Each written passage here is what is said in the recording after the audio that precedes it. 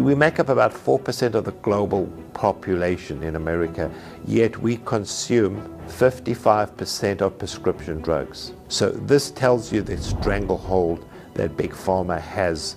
At the FLCCC Conference last month, I sat down with critical care physician and FLCCC co-founder Paul Marik to get an update on what we currently know about spike protein-induced diseases in people who've gotten COVID versus those who've gotten the vaccine. When you get the jab, the amount of spike protein is exponentially higher than with natural infection.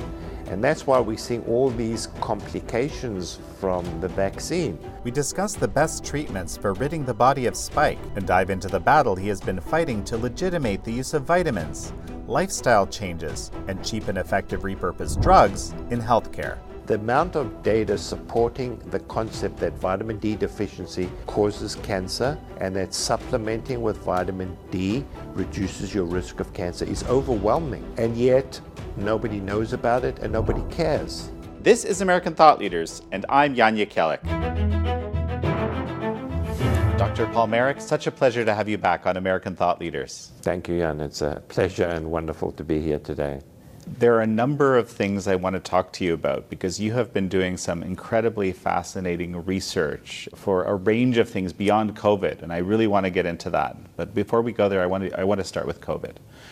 And I want to understand what the state of spike-related disease is. What do we understand about it now? How does it work? And what are the best treatments? Yeah, so it's a good question.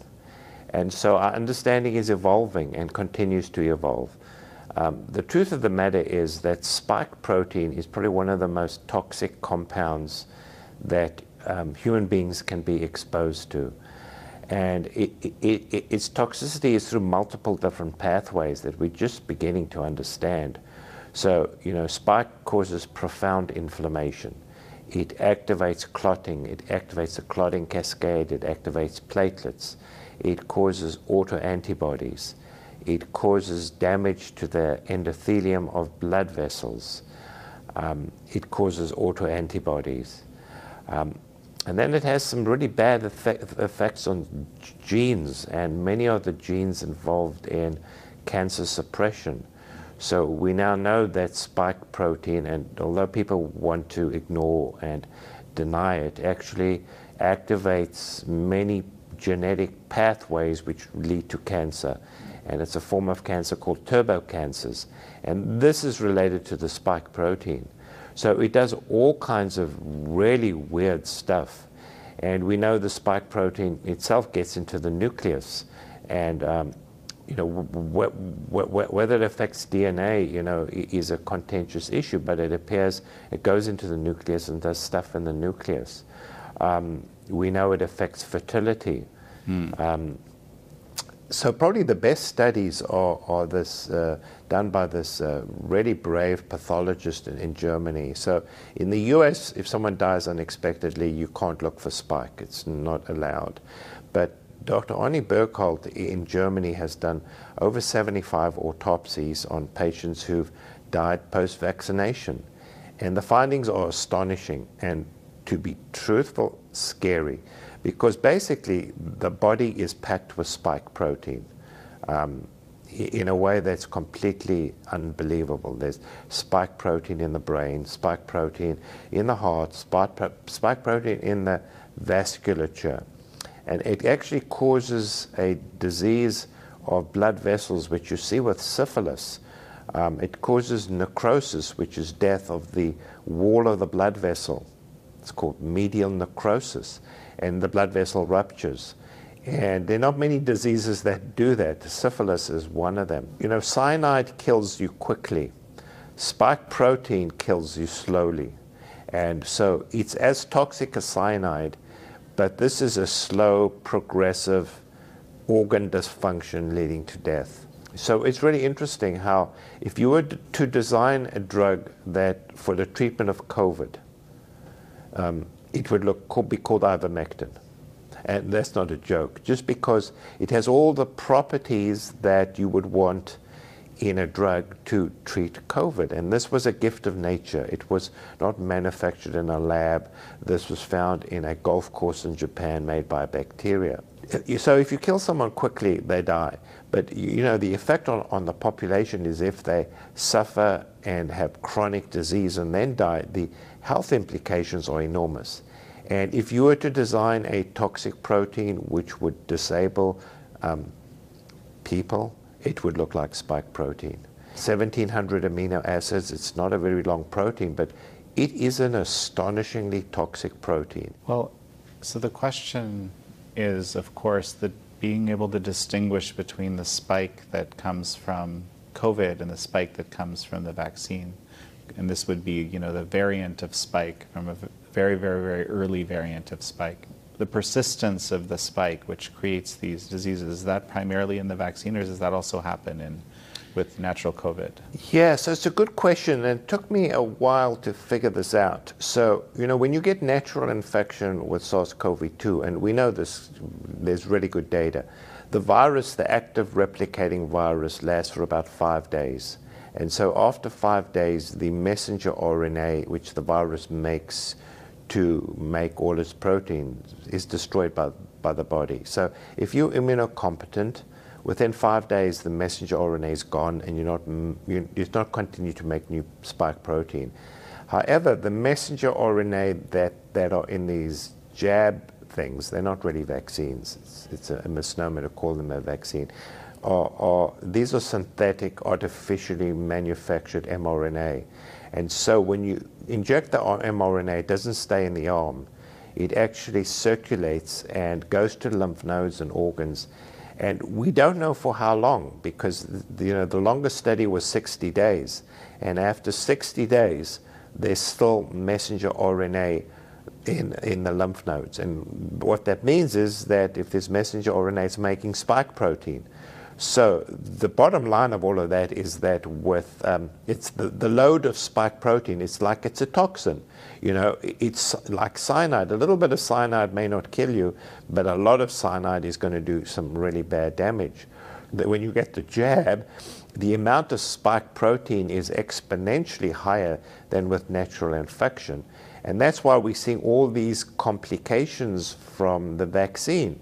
So, for example, long COVID, which is not you don't want to minimize it, but it is a self-limiting disease just because the amount of spike protein that's produced. So most people who get long COVID, the average is 4 months and then they get better. We know with the vaccine injured, these people have such a load of spike protein that 2 years, 3 years after the jab, they're still highly symptomatic. And I think it's related to the load of spike protein. We saw yesterday some presentations from React 19 basically showing the most common types of symptoms that come with vaccine injury. The most common ones seem to be more neurological, and then the followed by the heart related ones. But maybe can you speak to that, and maybe why, if I'm right, why that would be? Yeah. These patients have multiple systems which involve multiple organ systems. And so the average number of symptoms of a vaccine injury is about 20 to 23. And so they run a spectrum. So when these patients present to the physicians use pattern recognition to make a diagnosis. So because these patients have such diverse symptoms, that really doesn't fit in with a pattern that they've been taught. Almost always they say, well, this is stress, this is anxiety, this is a functional disorder, this is in your head, this isn't real. But it is real. It's just because the spike, goes to every organ system and every organ system is involved. Unlike the natural infection, this is the mRNA is placed in a lipid nanoparticle, and the lipid nanoparticle was designed to deliver chemotherapy to the brain. So it crosses the blood-brain barrier. And so you're absolutely right. More than 80% of patients post-vaccine have neurological symptoms. And it's a very characteristic finding. So while you find it with long COVID, it's much more extreme the symptoms are much more severe in the vaccine injured. And so these, the neurological symptoms are brain fog, cognitive dysfunction, memory dysfunction, which is very disabling to most people. If you can't think, you lose your ability to remember things. And then there's some other disabling things. It sounds absurd, but tinnitus, which is ringing in the ears, is quite common and quite distinct with the spike protein. We're not sure why it happens, but it's common and exceedingly disabling because these people have ringing in their ears 24/7. They can't sleep. And in fact, many actually consider suicide because it's such a troubling symptom. And so that's a neurological symptom, visual symptoms. And then the one which is probably the most disabling is these patients get a neuropathy. So that's involvement of the small nerve fibers. And it seems to be a classic feature of spike protein-induced disease, particularly with the vaccine. They get this small fiber neuropathy, which is profoundly disabling because it interferes with, the small fibers are involved in pain, sensation. So they have burning sensations. They complain that their limbs are on fire. So they have severe burning, itching. And so if you ask the vaccine injured patient if there's one symptom that they would want to get rid of, what's the most troubling, what's the most disabling? Without question, it's the small fiber neuropathy, which is profoundly disabling. Although sometimes, I don't know if this is the same thing, it manifests a bit lesser, like they call it is it paresthesia, Yes. Is that right? So just, some so weirdness, numbness, or... Exactly. It's a spectrum of paresthesias, which is numbness and tingling, and then it can progress to burning and sensation of, fire that feels like their skin's on. And it's basically, it's a progressive disease related to damage to the nerve fibers. So where are we at in terms of treatment now? I mean, you've had multiple iterations of a protocol, general protocol, but then of course there's specific treatments for different people. I've had Bree Dressen on the show where she was actually treated at NIH and with something that would calm the immune system basically, and she's profoundly helped her, although that's not something that's offered to most people. So the problem with the vaccine is the people who invented and developed the vaccine didn't develop an antidote for the product that they made.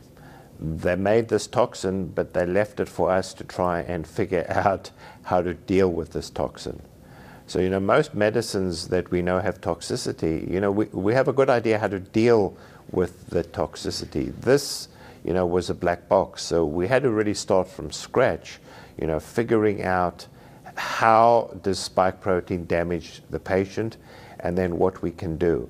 And so, as we've learned about spike, we've learned about ways to deal with spike. The more spike protein you have, the worse the disease. So that's really important.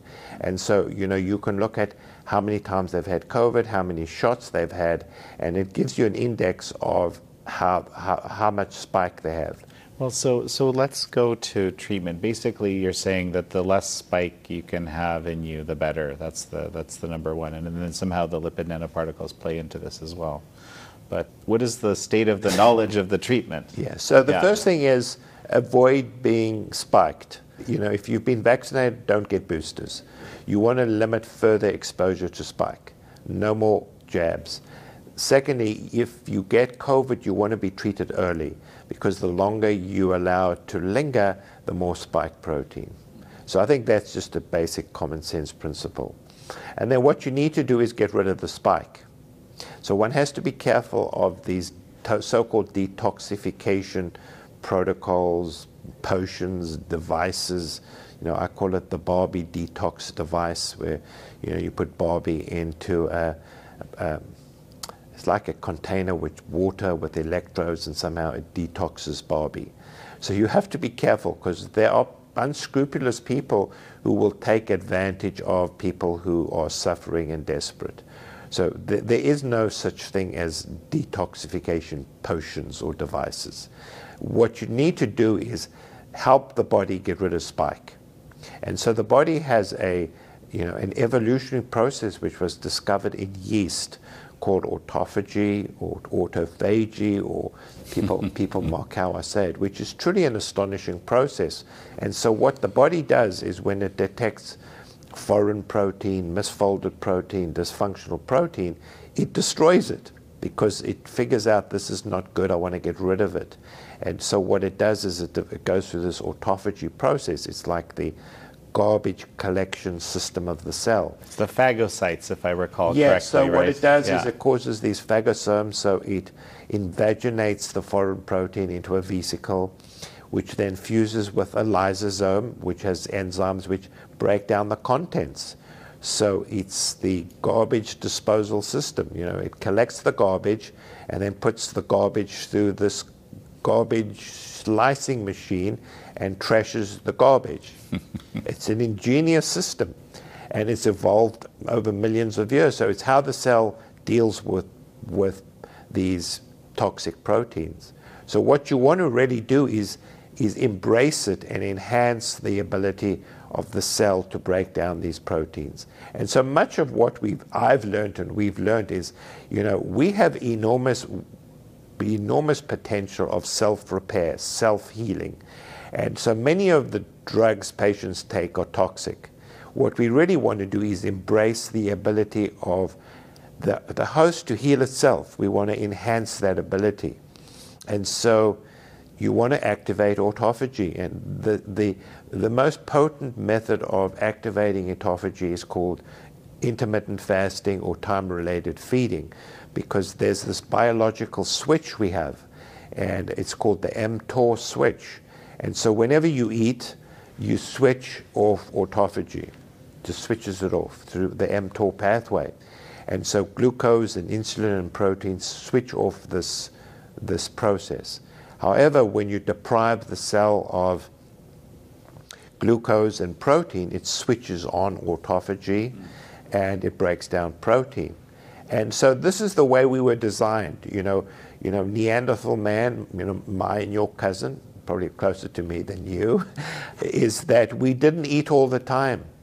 This is a reasonably new phenomenon, with processed foods and supermarkets and 7-Elevens up the road. People eat all the time. They snack. I mean, snacking is like a Western phenomenon. What's even worse, they'll sit in front of the TV after dinner. So they've had dinner, then they'll sit in front of the TV and snack on processed food and carbohydrates, which is terrible because, first of all, it never allows autophagy to switch on. And more importantly, autophagy is really important for brain recovery when you sleep. You have to consider, why do we sleep? It's not an accident. It's really important for brain regeneration, clear out all the metabolic products and to allow all the synapses to regenerate. We know that sleep is vital. During sleep, you undergo autophagy, and if you eat before you go to sleep, it does two really bad things. The one is it switches off autophagy, so you don't do it. And then secondly, there's a remarkable system in the brain called the glymphatic system. So this is the lymphatic system of the brain. And it does the same thing. It's like washes out the metabolic byproducts from metabolism to get rid of them. And impaired lymphatic flow is linked to many neurodegenerative diseases, as is deficient autophagy. So if you eat before you go to sleep, you limit autophagy and you limit this glymphatic flow. The other thing that's really good for lymphatics and autophagy is exercise. Imagine such a thing. Exercise. And of course, alcohol is bad. So they're very simple maneuvers that people can do, to improve autophagy and improve lymphatic flow. So this is really important for getting rid of spike protein. But the implications are much further, because we now know that it prevents aging, it prevents Alzheimer's disease, it likely reduces the risk of cancer, it reduces risk of metabolic syndrome and diabetes. So, we started this journey looking at intermittent fasting to get rid of spike. But as you know, the implications are now far, far reaching, and that's why we've gone on this new journey. So, getting back to spike. it's essential that people change their diet. Now, you don't have to do strict intermittent fasting like I do. You can eat within a 6 to 8 hour window, and then the rest of the time you don't eat. Okay, and it's different from starvation. It's important to distinguish. This is not starving human beings. And metabolically, they act very differently. If you starve someone, the body adapts by decreasing the basal metabolic rate and decreasing growth hormone to switch things off. Paradoxically, with time-related feeding, you actually maintain or increase basal metabolic rate and you increase growth hormone. It's a fascinating phenomenon. So, people pay tens of thousands of dollars to get growth hormone. You don't need to do that. You need to just do periodic feeding and your body naturally makes growth hormone. So it has truly astonishing benefits. It sounds like there's a simple recipe here. And just like, how do you activate the time-restricted eating versus the starvation? I think the first step is to start eating food.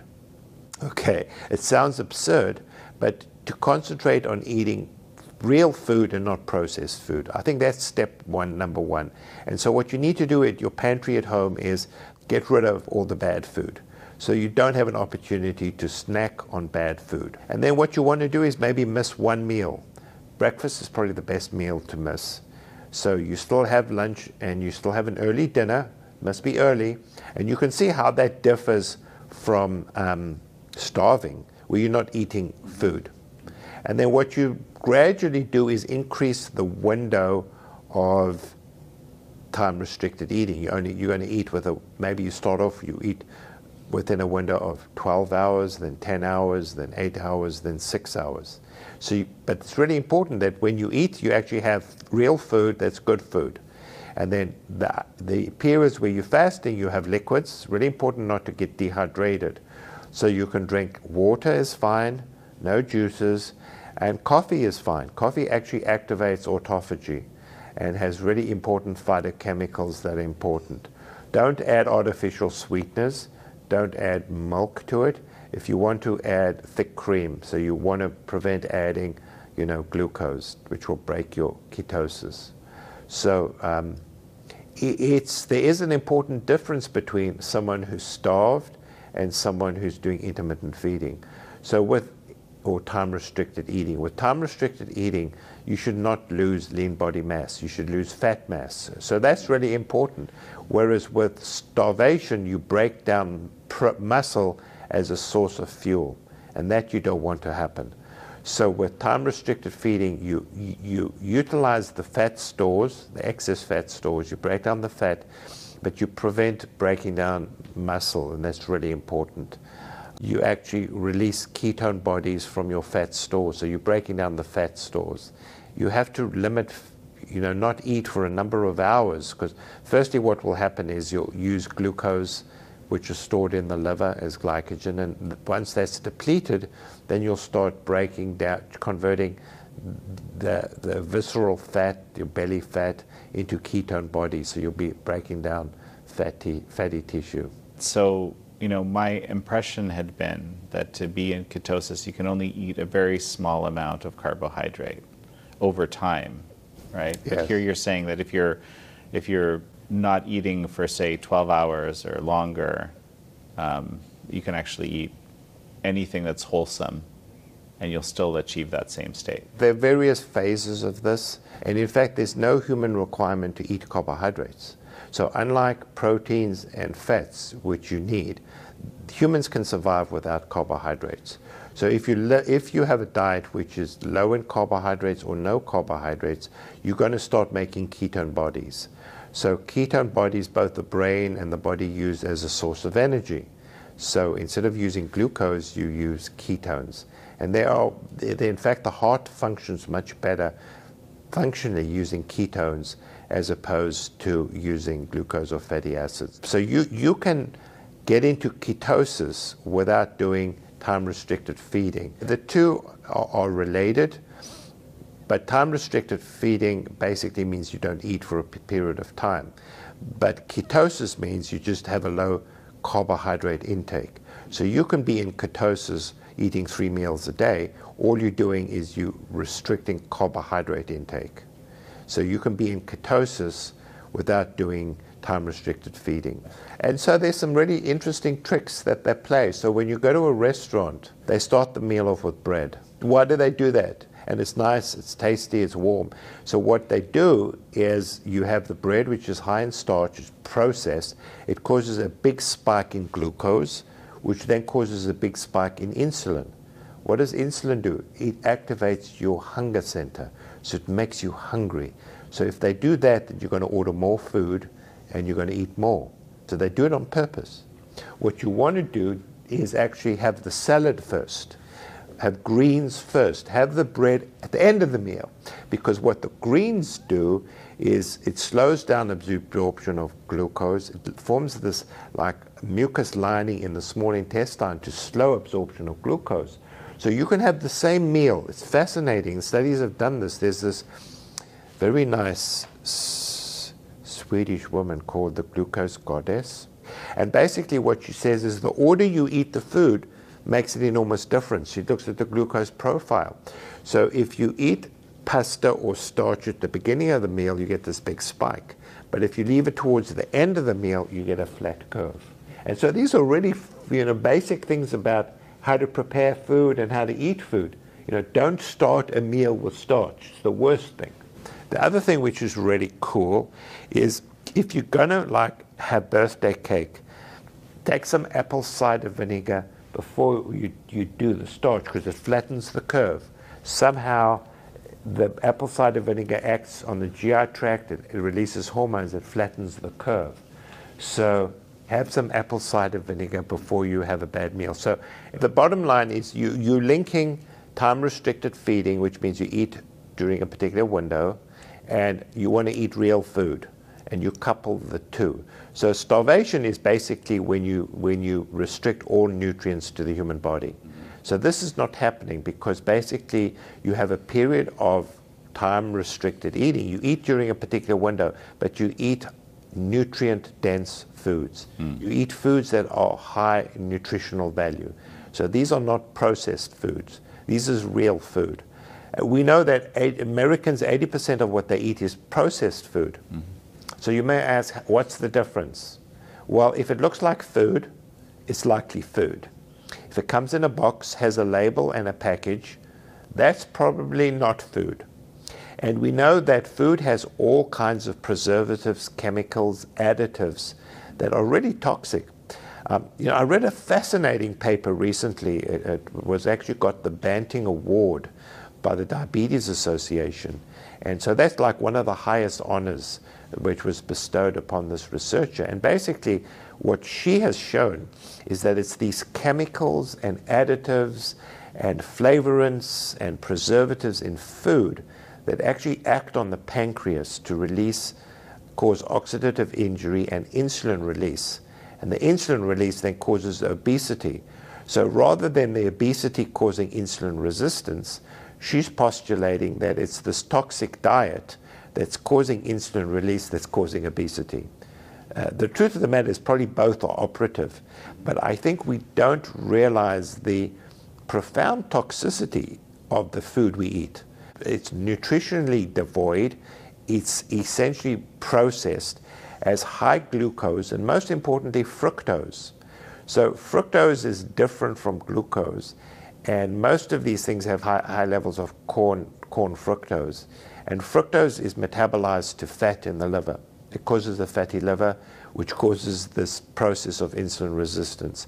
So fructose is really toxic. So, obviously there's a lot of fructose in fruit. So one has to be careful about how much fruit you eat. Fruit is okay, but you really want to limit the amount of fruit. And so the best fruits are berries, blueberries, strawberries, blackberries, because they have the lowest glycemic index, they have fiber, but they have fructose. And so fruit juices are probably as toxic as it comes because it's fructose without the fiber, causes a rapid spike in blood glucose. So basically what I'm saying is by very simple changes in the way we eat, we can have a profound metabolic effect. And so this has other implications because it's estimated that 40% of cancers are caused by insulin resistance. So insulin resistance causes high insulin, which causes insulin growth factor, which activates cancer. So there's a direct correlation between metabolic syndrome, insulin resistance, and cancer. So coronary disease is not due to cholesterol. That's a myth. That was a myth perpetuated by the food industry going back to the 1960s. Coronary disease is caused by insulin resistance. Simple as that. Paul, you say this with such conviction. How is it that everything we know about the role of cholesterol is wrong? It's called a hoax. Much like much of COVID is a hoax, this is called the saturated fat cholesterol hoax. And this was started in the 1960s by a physician called Ansel Keys, who postulated that saturated fats were bad. And so they actually did studies. So they had a group had saturated fat. They then changed the diet to vegetable oils. So, all of these corn oil, soy oil, canola oil, flaxseed oil. And so what you may want to know is that Procter & Gamble actually bought the American Heart Association, who promoted this diet. But there have been like 5 randomized studies, and all have shown exactly the same thing. What such a diet does is causes the cholesterol to stay the same, cardiac disease stays the same or goes up, but your risk of cancer goes up exponentially. So this obsession with cholesterol and saturated fat is a hoax. It was a hoax perpetuated by the food industry, and the USDA are part of this hoax, and they continue to advise a diet low in saturated fat and high in vegetable oils. So they are captured. We think the NIH and CDC are captured. We know that probably all the agencies are captured, and the USDA is captured because the food pyramid is completely upside down. So there's nothing wrong with saturated fat. In fact, a really good paper in The Lancet. So this is the Ivory Tower Journal. They've looked epidemiologically and found that the more fat you eat, the lower your risk of cardiac disease. Saturated fat. So it's not saturated fat that's the enemy. It's these polyunsaturated, synthetic, manufactured vegetable oils. And the use of soy vegetable oil in this country is gone up exponentially in terms of tons. Tons are used. So there is this, this low-fat hoax. You go to the supermarket, everything is low-fat. So that's actually what you don't want. Because if it's low in fat, it's high in carbohydrates and glucose. So when you go, you actually want to look for high fat, not low fat. That's how completely upside down this hoax is. Oh, there was this, this campaign that eggs were bad. Don't eat eggs. Oh, eggs are wonderful. It's one of the most nutritious sources of nutrient-dense food. And eggs do not increase your cholesterol. Maybe if you have 30 or 40 eggs a day, but 1 or 2 eggs a day is perfectly fine. It's a highly dense nutritional food. So you can see how deep this hoax and corruption and this fraud goes. Let's just jump back. You're basically saying in order to deal with the fact that you may have had multiple jabs, you have this spike being created in your body, potentially causing problems. The number one thing you can do right now is basically induce autophagy. Yes, it sounds so simple, but that's, what I've realized is it's the simple things in life that have the most profound effect. It's the simple things in life. The more complicated it is, the less likely it's to succeed. So just by altering your diet, you can have a profound effect on getting rid of spike, reducing insulin resistance, and improving overall health. But there are some other things you can do. So there is a product called nattokinase. So nattokinase is an enzyme made by bacteria when it ferments soy. So again, this is a product of nature. This is not a pharmaceutical conception. Japanese people have been taking natto for hundreds or thousands of years. what's truly astonishing about nattokinase, it has a number of really, very important effects in people who've been spiked. The one thing it does is it breaks down extracellular spike. So what autophagy does is breaks down spike within the cell. What nattokinase does, it breaks down spike outside the cell. The other thing that nattokinase does, which is truly astonishing, is one of the problems we said with spike is it activates clotting, and it completely deranges the clotting system. And what it essentially does is it creates these fibrinous clots which you can't break down. Nattokinase, via a number of pathways, breaks down these fibrinous clots. So again, we have a simple intervention through multiple pathways can be profoundly advantageous in people who've been spiked, because it deals with the clotting and it deals with breaking down the spike. But of course, it's generic.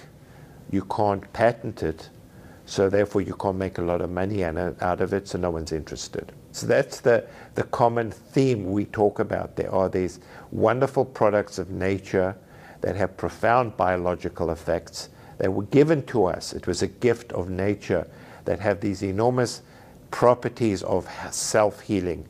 So this is not, Paxlovid or one of these other toxic medications that you spend hundreds of dollars on. So I have to say, you're not sounding like the typical, ICU doctor. So I worked in the ICU. I had swallowed the Kool-Aid. I had followed conventional medicine. That's what I did. Fortunately, in the ICU, most of our therapies were based on physiology, a good understanding of physiology, and then how to deal with physiology rather than corrupt medications. But it has started this journey, and I've realized how completely corrupt and fraudulent traditional medicine is. I was a traditional physician. I believed what they told us. I believed what was published in the journals. I believed the agencies, and you can't trust them. You really have to think about getting back to basics, and that the human body has enormous capacity for self-renewal and self-healing, and that there are natural ways to embrace that, and there are products that are natural products that can help the body restore itself. And that makes so much sense. Intermittent fasting, you buy less food, so you're saving money. So no one's making money out of this, but if we actually adopted this across the country, we could reduce our expenditure on healthcare by at least 50%. This is kind of an unfathomable claim, almost. Like, it seems so simple, right? Yeah, and so, more recently I've become interested in vitamin D. So, what we used to do is we'd live indoors in our little cave, and then we'd sleep with no artificial light, which is really important because having darkness at night is really important to make melatonin. That's what the pineal gland does. If your pineal gland is not functioning optimally, you don't make melatonin, it significantly increases your risk of cancer, particularly breast cancer. So night shift work is actually classified by the EPA as a type 2 carcinogen because these synthetic lights switch off melatonin. They don't have infrared. So what we did during the night was we were in the cave. During the day we went outdoors. We went hunting. We got sunshine. We got blue light. Blue light is important for the day to switch off the pineal gland and to make infrared. And we've disturbed that natural cycle of life. And so we need to get back to basics, Walk outdoors, get sunshine, eat once or twice a day, reestablish your circadian rhythm where you have darkness at night and light during the day. It's just common sense. And so vitamin D is so critical. There's overwhelming data. This is not fringe. There's overwhelming data that people who have low vitamin D levels, their risk of cancer is increased exponentially. And interestingly enough, if you live in a high latitude, so closer to the North or South Pole, you get less ultraviolet B, you make less vitamin D, you have a higher risk of cancer. In fact, I'll tell you, there was a study recently published in a peer-reviewed journal which they looked at 3 simple interventions to reduce cancer. It was a prospective randomized study. They gave patients 4,000 units of vitamin D, 1 gram of omega-3, plus a simple home exercise program. They reduced the risk of cancer by 50%. Just think of the implications. And so I would add 1 or 2 other compounds. I would probably add melatonin to that. I would probably add metformin and treat insulin resistance. You could eliminate cancer from this planet. But so while you would save enormously, our healthcare expenditure would go down, but the pharmaceutical profits would go down too. And obviously that's the issue, is that it goes against the pharma narrative, which is to sell them drugs that don't cure them. They want you to take drugs forever that don't cure disease, they just suppress symptoms.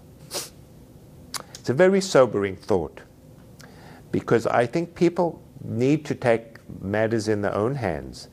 You know, I think people don't want to get cancer. They don't want to get metabolic syndrome. So there are simple common sense things you can do to reduce your risk. Take vitamin D, take melatonin, do some exercise, get some sunshine. We're not talking about high-tech interventions here. And then obviously, you know, we need to get more in tune with ourselves, and we need to, the level of stress and anxiety and depression in this society is out of control. The people, number of people addicted to substances. Through lifestyle changes that are just common sense, we can improve our health, our well-being, our longevity, and our happiness. I do want to talk about one ICU intervention that you actually developed. It was this intravenous vitamin C protocol that, you know, was ostensibly highly effective. I mean, that's why you published it, right? And, you know, as you came to adopt an unorthodox view to dealing with COVID, and, you know, were attacked for it, even your sepsis protocol came under very serious attack. And I might add, this is the thing that I find interesting about this protocol. It's also something that's very cheap and can be easily adapted in the developing world and save lives. You know, it's just kind of a wonderful thing on the face of it. But so I want you to tell me a little bit about this, because I think this protocol, which I know like a lot of people were thrilled with at one point, suddenly became toxic. Yes. And metaphorically. Yes. So obviously this was a repurposed drug which was challenging the narrative and the status quo, because clearly cheap off-label repurposed drugs need to be banned. So what people may not know, I mean, vitamin C is actually really a hormone rather than a vitamin. And so all species on this planet, except for whatever reason, humans and guinea pigs, make vitamin C. So when your little puppy dog or your cat or your goat gets stressed, it actually makes vitamin C. It's a stress hormone. It's very important for dealing with stressful reactions. Humans have lost their ability to make vitamin C. We have a fatal mutation in the biosynthetic pathway, so we can't make vitamin C. And so we know if you take, you know, animals, if you stress them, they make vitamin C in their liver. The adrenal gland excretes vitamin C. So it's not by accident that animals make vitamin C. It's really very important. It's a potent antioxidant, has anti-inflammatory properties. It's very important for making hormones from the adrenal gland. It has anti-inflammatory, antibacterial properties. It's a very important stress hormone, but for whatever reasons, humans have a genetic mutation that they can't make it. So what is the implication? Well, it's simple. When humans are stressed, give them vitamin C. I stumbled upon this, you know, by accident, because I had this patient in the ICU who was clearly dying of of sepsis. There was no question of doubt she was dying. And so as a clinician, when you have a patient who's dying, you know, this was pre-COVID, you do whatever you can to save the patient's life, even if it's not conventional, but as long as it's not illegal, as long as it's an approved drug, you're going to try it. And so I had read the work of Dr. Fowler on vitamin C, so I thought, why not let me give it a try. And so I was expecting this woman to die. When I came back the next day, not only was she not dying, she was sitting up in bed, communicating. She was extubated, her kidney function improved. And so this woman who was dying walked out of the ICU 3 days later. So I thought, wow, that's impressive. I thought, well, maybe it's just a one-off thing. So I thought I'll do it again. Same thing. I did it again. Same thing. So when an observation is scientifically valid, it's reproducible. So I kept on doing it because it was saving patients' lives. So at that point I said, no one's going to believe me, I need to do a randomized study. So I said to the nurses, I'm going to do a randomized study. The nurses wouldn't let me do it because they said it's unethical for me to withhold a therapy which I know saves lives, saves kidneys, saves patients. That to give them placebo would be unethical. And I agreed with them, because how could I, in good conscience, I have something which can help patients, how can I deny it to them? So we collected a series of 48 patients. We then compared it retrospectively to a similar match group, and we showed a marked reduction in mortality. What was interesting, and I actually had forgotten about this, is sepsis at that time was used as a marker of hospital quality of care. There was a lot of focus by CMS and national health agencies on sepsis outcome. And so what had happened, there was a company that, I suppose I can mention their name, Truvant, who was collecting data for CMS independently. And so they provided data to the chief CEO of my hospital, who at that time was a really very nice man. He was actually interested in patient outcomes. He didn't last long, obviously, but he gave me data showing that once we introduced this protocol at our hospital, the hospital mortality from sepsis, independently of my data, went from 20% to 8%. People thought this was snake oil medicine, this was fraudulent data, this just didn't make sense, but we had independent validation. So, I did forget about that, which becomes important because with COVID, Just one quick question. Why did they think it was snake oil? The head of the Global Sepsis Forum, who worked in Australia, basically tweeted out that this was snake oil medicine and that I was a snake oil doctor. They just didn't like the idea that a vitamin, which is cheap, could save people's lives. It was against the narratives. It has to be an expensive molecule from pharma, which is specifically designed. And the idea that vitamin C, which is cheap, readily available, completely safe, should actually be able to have a significant impact in reducing mortality from sepsis was snake oil medicine. And this is before COVID. So COVID. You were about to talk about COVID, but this is before. So what did you think of them saying that? Oh, I was personally offended. I was upset. I was disturbed because they went on this Twitter campaign to suggest that this was not real data, that I had somehow manipulated the data. This can't be real. And so, because I was going against mainstream medicine, I had no idea what was coming down the line, And so, traditional medicine does not like challenges to the status quo. It's very disturbing to them, particularly when it's an off-label drug. It's a theme that I've now recognized, and as my direction has changed in terms of metabolic syndrome, diabetes, cancer, I've realized that there are many repurposed drugs that are highly effective for these conditions. And this is based on the existing literature. We've been talking about this. This is the thing that's astounding to most people, frankly, right? This idea that in the established literature, in many cases deeply researched, many papers, tens of papers, hundreds of papers, right, will tell you that these things work, but it's not known in the collective consciousness, even among medical doctors. Absolutely. Most medical doctors don't know because they've been isolated from this. It's brainwashing, propaganda, manipulation. And so I use vitamin D because the amount of data supporting the concept that vitamin D deficiency causes cancer and that supplementing with vitamin D reduces your risk of cancer is overwhelming. And yet nobody knows about it and nobody cares. Medicine is controlled by Big Pharma. The food industry is controlled by the big nutrition companies. And I think they're in cahoots to keep Americans as unhealthy as they can by promoting bad food, which causes all of these diseases for which you take drugs, which are not curative. They suppress the symptoms, they don't treat the disease.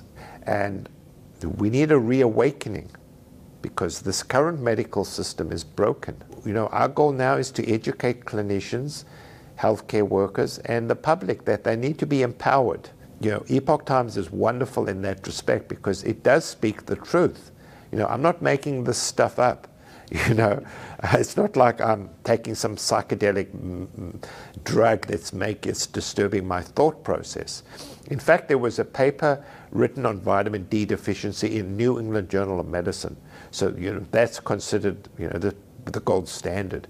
And in this review paper, they beautifully describe how vitamin D deficiency causes cancer and how if you supplement, it reduces the risk. So the data's there, but physicians have been shielded from the truth and the science. There's an added part of the story with respect to the sepsis protocol, which I want you to talk about. Yeah, so, obviously, because of, our involvement in promoting off-label drugs and alternative protocols and challenging the narrative, I became a target.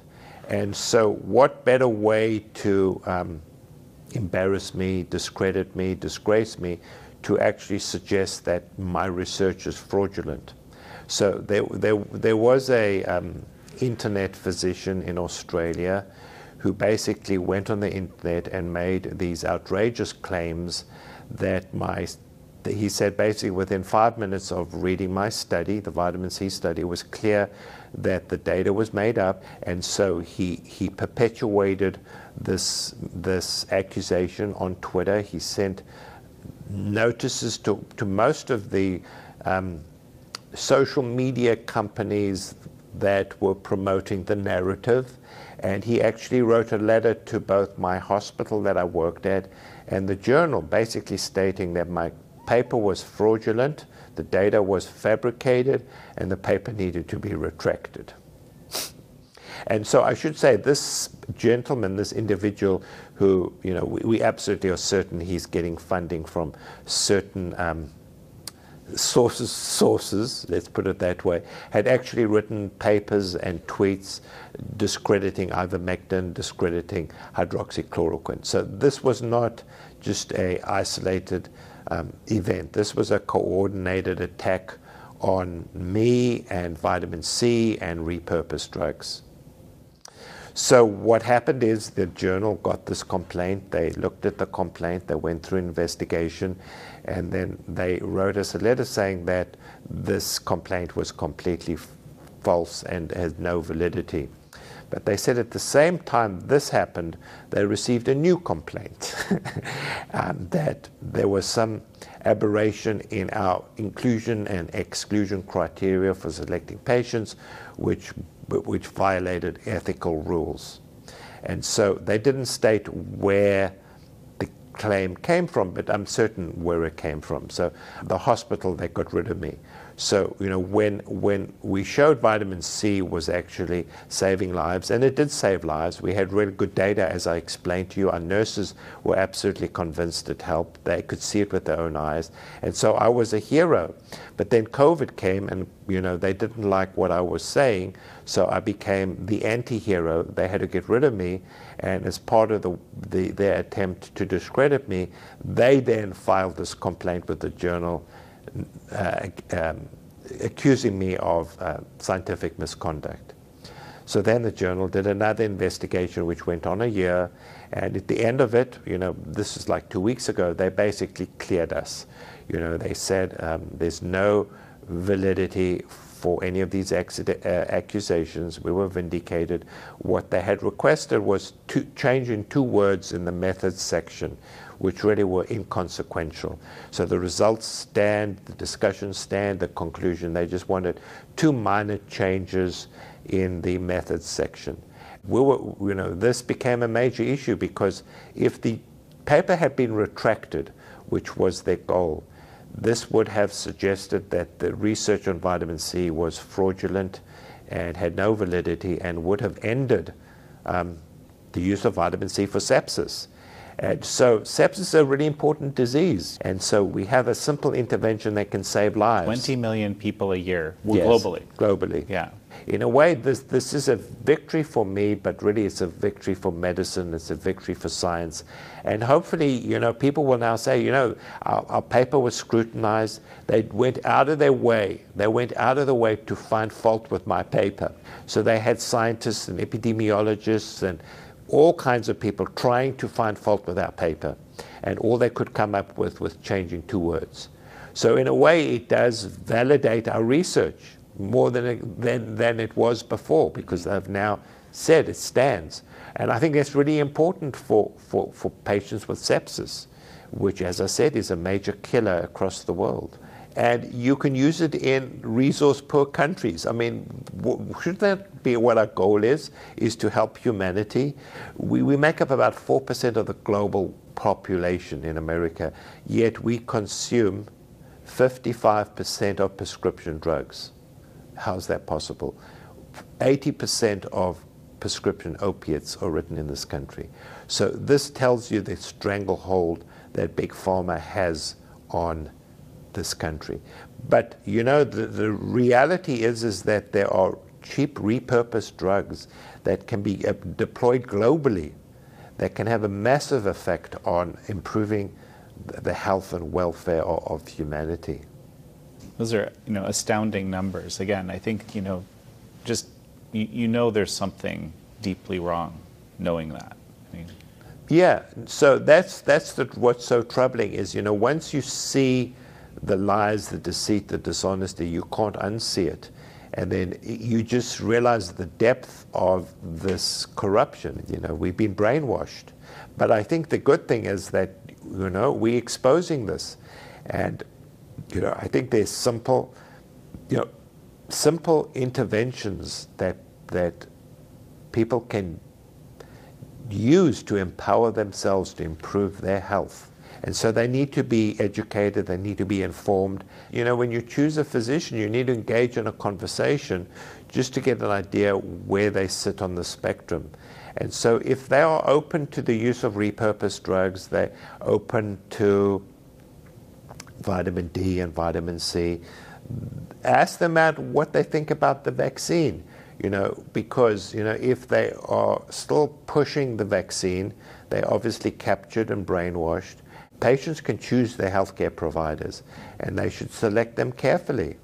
FLCCC has a network of physicians, right, that they recommend. Yes. How do you make those choices? Yeah, so, we're working on the list, so it's not ideal because, obviously we can't screen every physician who wants to be listed.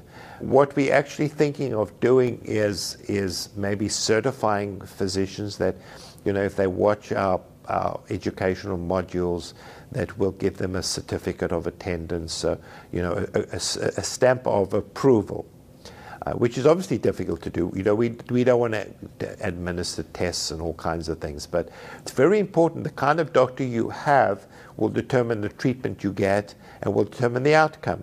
So it's very important you select your physician wisely. So, we can't scrutinize every clinician, but we are working on a network, we're working on certification. We're actually thinking of a collaborative project with React 19 to develop a network of clinicians who can manage the vaccine injured. So I think that's a starting point. But I think it's also, when you look for a new physician, if they don't have time to speak to you, then you don't have time for them, because you want to have trust in them. And there are some very good physicians out there who understand the corruption in the system, who really want to do what they were trained to do, treat patients, to follow the Hippocratic principle, to follow true informed consent, to help people. So there are good physicians out there. You just need to find them. So any final thoughts as we finish up? Well, firstly, thank you. Thank you for this conversation. And I think people need to think about getting back to basics and common sense and being able to think for themselves, not being told what to think. So these are important issues to think about. And so read about it, think about it, explore it, and go on this new adventure. For me, it's been a really exciting adventure because it's opened my eyes, and I think it's opened your eyes, and there's no reason that we all can't go on this wonderful adventure. And we hopefully will live happier, healthier, and more fulfilling lives. Well, Paul Marik, it's such a pleasure to have you on again. Thank you, Jan. Thank you all for joining Dr. Paul Marik and me on this episode of American Thought Leaders. I'm your host, Jan Jekielek.